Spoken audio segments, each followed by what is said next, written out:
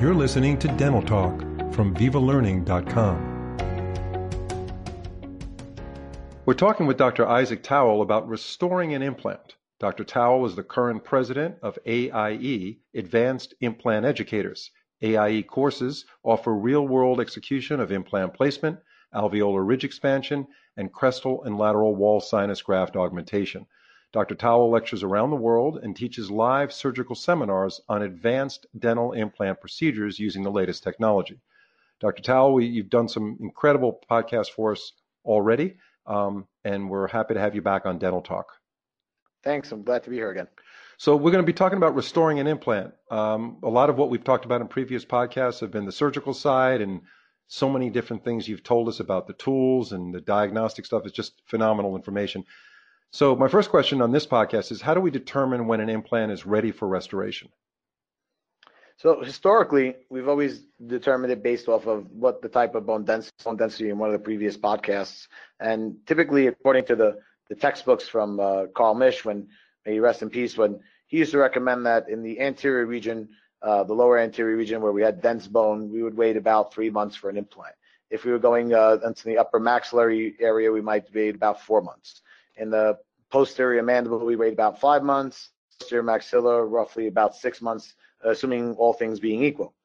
However, that was never comfortable for any of us to really sit and just wait and just say arbitrarily that the implant is ready. So once the implant we thought was ready, it hit that time period or it cooked like it did, like a turkey in the oven, we would then go ahead and put a healing cap on it, and we would then tap on that implant, and we would very subjectively tap on it and listen for a sound. And that was never a great way for us to really truly determine whether an implant was restored. So the next step was we would actually unscrew the healing cap and we try to back the implant out. In other words, reverse torque the implant out of its socket. And we try to do that at the same torque that we had put it in with. So if we had put it in at 35 newtons, we try to reverse it out at 35 newtons to see that if it would spin. The only problem with that is if it did spin, then you just lost your implant, right, and you got to start all over again. Mm-hmm. So fortunately, about 10 years ago, a company came out called Ostel that came out with this amazing technology called resonance analysis. And they coined ISQ, which stands for Implant Stability Quotient. And what the technology was that you would take a recording of a measurement that when you place an implant, you'd put this magnetic smart peg in, and you'd have a outside source that kind of looks like a curing light that would send a resonance frequency down into that smart peg, down the implant, and give you a bounce back reading similar to sonar type of technology. And you take that from all the different angles, let's say all 4 angles that you place the implant.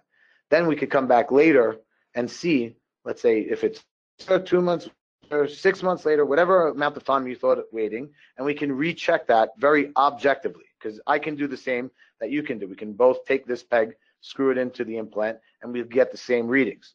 So it's a very objective way of determining it. And based off of almost 900 articles now, it's probably one of the most researched topics in implant dentistry, we've determined when we can load an implant based off of those ISQs. So if we had an ISQ that was, 75 at placement, and we came back 2 weeks, a month later, and it's at 62, we're going to wait until it catches back up to that 75. Right. If we put it in at 75 and 6 weeks later it's at 76, we can go ahead and restore that implant. I mean, my question is, what type of technologies are available for implant impressioning? So some really amazing stuff has come out, as you know, for impressioning teeth.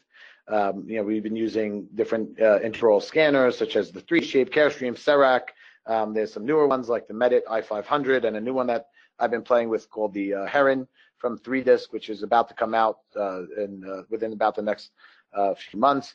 And and we've been able to now scan the mouth for teeth and for crowns, for restorations. We've been able to do digital dentures these days. Mm-hmm. Well, the same thing can be done for dental implants. We can now take scan bodies that would go and sink into the implant, and we can scan that scan body and be able to do the same record keeping that we do for dentition, and send it over to our laboratories by emails and get amazingly accurate crowns. It's really amazing. Is I've been using this technology for a while. I'm stunned at the lack of adjustments that I've had to do once I switched over to this digital technologies. Mm-hmm. If you're not comfortable and you don't want to spend the money on going with a more expensive like an intraoral scanner, even though some of them have really dropped in price, there are also scannable impression materials that actually have titanium oxide built into the impressions themselves. One is available from IDS, which is called the Smart Touch, and another one is Hurrier Sculptor. Right. That I'm probably forgetting. So there are so many out there that I think that's that called are like completely FlexiTime or something. That's the one. Yes. Yeah, Yes, exactly. FlexiTime. Yeah, that's Colzer. Exactly. They changed their name from Hurrier to Colzer. And Yes. there was another one you mentioned from, was it IDS? Yes, IDS has a material that goes into their Smart Touch dispenser that actually has titanium oxide built into it as well. What is so that? You can not just, what's that material called?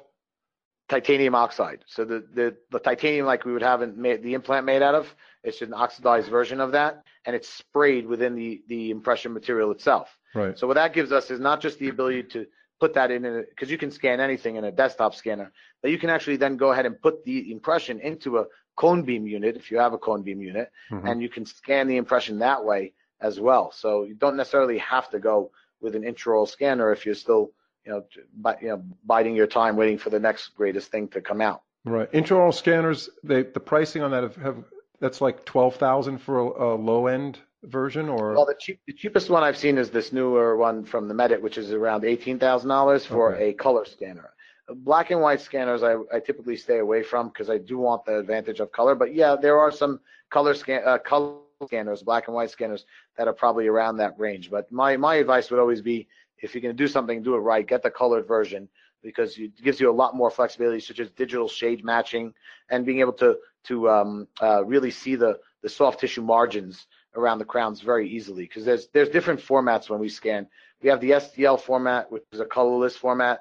And then we have these PLY and OBJ formats, which have the color built into it. So people can now open this up, and this has now been opened up. Even CEREC has opened up their architecture to allow everyone to be able to embrace this technology so that they can truly get in their scans, regardless of the scanner that they're using and regardless of the software that they're using. Right, and I believe CEREC is now, due to the merge of Dentsply Sirona, they're available not only through Patterson. I think they're available through other dealers, Henry Schein. Absolutely, Henry Schein, Benco, and Burkhardt are selling the CEREC units as well. Right.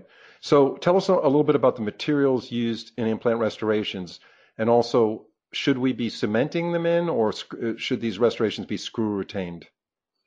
So the materials are now fully available, just like they are for crown and bridge. We have zirconia, and there's the softer zirconias and harder zirconias. Especially for implant dentistry, there's been some newer advancements in nanoceramics to be able to allow some flexibility. Some of the materials, like when we're doing full arch restorations, when we put zirconia against zirconia, a lot of times that can lead towards one of the prostheses is fracturing because they're both two hard substances banging in against each other every day. So the idea has now been to try to make something a little bit softer, such as a nanoceramic material that has some fibrous cores inside of them. And we're seeing a lot more of those types of materials that are now available on the market. And every single day there's a new material. It's almost shocking. At the IDS Cologne meeting, International Dental Show in Cologne meeting this year, we expect to see a whole new slew of different types of composite style materials that'll be out on the market from the various different companies. The more important question that you've asked is, should the crowns that we're using, if they're individual or if they're full arch, should they be cement retained or should they be screw retained? And that's obviously, it's up to the user themselves to decide which way they're more comfortable with. But there is a huge advantage to going towards a cementless type of restoration. You're seeing a lot more of the crowns that are being cemented around implants have some trouble with cement sepsis, because when we look at an implant, we are not looking at a natural tooth that has a PDL and a long junction epithelial attachment to stop that cement from going deep into the tissue. With an implant, the tissue is obviously going to be more friable because of that lack of that periodontal ligament, and so the cement can go and seep in and then create a big problem later on, and we could lose a lot of bone because of that, and we may have to do a lot of rebuilding because of that. So if we're using a screw retained crown, we're now going with a cementless option. We don't have no cement, no fear of that coming in and out. one of the negative things about going screw retained is it's often very difficult to get the screw retained crowns in and out of the mouth. I've had a lot of clinicians tell me over the years they really dislike doing screw retained crowns because it's so difficult for them to put it in, tighten it in, and then they see the floss doesn't go down or the bites off, so they have to take it out and they have to adjust it again and again and again. So my advice would be to try to do, for those clinicians that don't like to do the screw retained crowns, would be to actually make an abutment, then make a crown with a screw access hole in it. Put the abutment in, try the crown in and out, and make sure to do all your adjustments. Then take the abutment and the crown out of the mouth and do what we call a screw-mentable crown. We actually cement the crown outside of the mouth onto the abutment with a permanent restoration, and then go ahead and seat the abutment and the crown at the same time. You give it a few minutes, obviously, for the cement to set. Right. You have to light cure, depending on the cement that you're using. Give it some time or whatever the manufacturer recommends, and then go ahead and use this. And now you have a screw-retained crown that with easy adjustment. Right. But without a doubt, it should always be screw-retained. The only difficulty is sometimes we can't get screw-retained crowns because the implant placement wasn't ideal, and so we don't want to actually have a screw hole coming out of the facial plate. So it all has to go back to that the implant was placed in the proper position. That goes back to our earlier lectures, our conversations on the podcast about diagnosing and planning with the CBCT and all that to get the implants into that proper position. Mm-hmm. Yeah, it's incredible. Using the right tools, the rate of success of these procedures have just skyrocketed.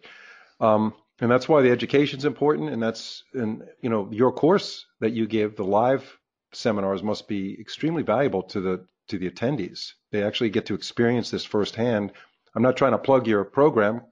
No, it's true though. You're absolutely. I thank you for that. But it's absolutely true. We deal with a lot of that because when we come back to our course times, we do see a lot of cement sepsis, and then we have to go in and try to treat it. And really try, and it's never an easy battle. It's always an uphill battle in those types of cases. Mm-hmm. Yeah. So if you want to, if you are looking and I'm talking to the listeners now, if you're looking to take some really amazing hands-on training, your facility's in New York, Isaac? So we have my office is in New York, but we have a few different training centers. One's in Puebla, Mexico, Tijuana, Mexico. We have one in Arizona, and soon to be in Dominican Republic to do live surgery training. And then we offer hands-on courses at pretty much all the major events, all the major implant events like ICOI and AID and Great New York Dental Meeting, and all the different various organizations we usually have workshops at. Anybody who's interested, you could visit your website. What is the website for AIE? It's www.aiedental.com. Okay, great. Yeah. So my last question before we end this podcast. And this is something that's certainly relevant to every general dentist, periodontist, dental hygienist, is peri-implantitis. Tell us a little bit about peri-implantitis. That's a tongue twister. And how can it be prevented? Well, just like with teeth, we can get periodontitis. Same thing can happen around implants. Although it's a different type of an inflammatory response, we can get a disease that forms around the implant itself. My advice is always to use a good commercially pure type implant that has a grade 4 material, not a grade 5, which has some alloy, because some people do have some allergies to those alloys. So having a good implant that's grade 4 is quite important. But still, even with those types of materials, we can still have disease just because the patient may not be cleaning well, or maybe we didn't do everything right when we place the implant. But in general, when we are successful, when we place the implant in the right spot and this tissue looks good and everything is going great, we can still somehow end up with peri-implantitis. And so our major responsibility as the clinicians who either place the implants or the ones who are following up on it has to be to watch maintenance. Never ever should we say, oh, it looks okay on the implant, it just has a little bit of bone loss, and leave it alone. We should always be treating it, whether it's with a laser, with some Arrestin, with again, good oral hygiene instruction, putting the patient on Peridex rinses, so we prevent a small amount of bone loss turning into a massive amount of bone loss.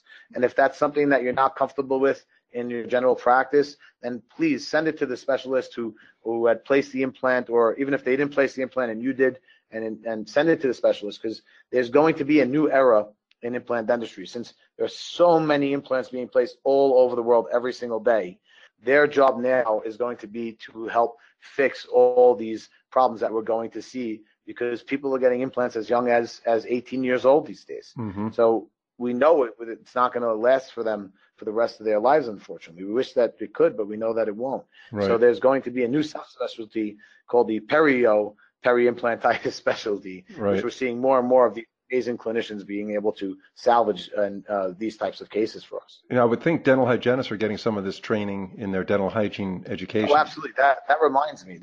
There's a new product that came out using glycine, such as the Air Clean, and Cavo came out with one. There's a lot of different products using glycine to help clean off around the necks of the implants. Mm-hmm. I believe every office should have one of these glycine air abrasion type machines, so that because we can't clean these implants with regular curettes. We either have to use these titanium or plastic type curettes that are never really that good. And we're not allowed to use the PAs, the ultrasonics, unless we put these little plastic caps on. So this Air Clean gives us the ability to get deeper into those peri-implant tissues to help debride out some of the bacteria and materials that may be caught in there. Which company sells? I know Acteon Group has one. Don't they have an air? Acteon has one as well. Acteon has an air polisher. Cavo has one. There's a new one from IDS that just snaps right into your existing chair side units, right. Called the Air Clean. That we got to use a lot in my office, which I absolutely love. Oh, that's IDS. IDS, yes. Yeah, IDS, Cavo, and Acteon, and Acteon. Yeah, and what about the hand instruments? Are they being modified to handle peri-implantitis? Once we have peri-implantitis and we want to try to really clean it, so the surgeon who's now being responsible, if they're using lasers or whatnot, there have been some new brushes that have come out that we can now go ahead and polish or clean the implant surfaces with to try to roughen them back up. So there are always new advances to be able to kind of treat these, but for the hygienists themselves, it's pretty much been the regular titanium or plastic scalers that they've been using to clean around the necks of them. And there's always that fear. We always tell them, don't clean too hard because we're afraid they're going to do something. Right. But in reality, they need to do a good job of cleaning just like they do around natural teeth. Right, exactly. Yeah, that's been incredible. The information is invaluable. Our listeners are certainly enjoying the information they're learning on your podcast, Isaac. You are an expert on this topic, and I hope people visit Dr. Towell's website for more information, AIEdental.com. Is that right? That's correct. Okay. It's Advanced Implant Educators, and he has Isaac travels around the world. He does lectures everywhere. He also has the hands-on training. If you want to learn more about Dr. Towell's lecturing, you can take some webinars for free on VivaLearning.com. Just do a search for TAWIL. Certainly, there's other podcasts that we've had the pleasure of engaging with Dr. Towell on various topics like transitioning your practice for implant therapy. He talked about choosing an implant system in one of the episodes, alveolar requirements for successful long-term dental implants, and of course, the one you just listened to, restoring an implant. Isaac, thanks so much for being with us, and we hope to have you on the show again sometime soon. My pleasure, Phil. Thanks again.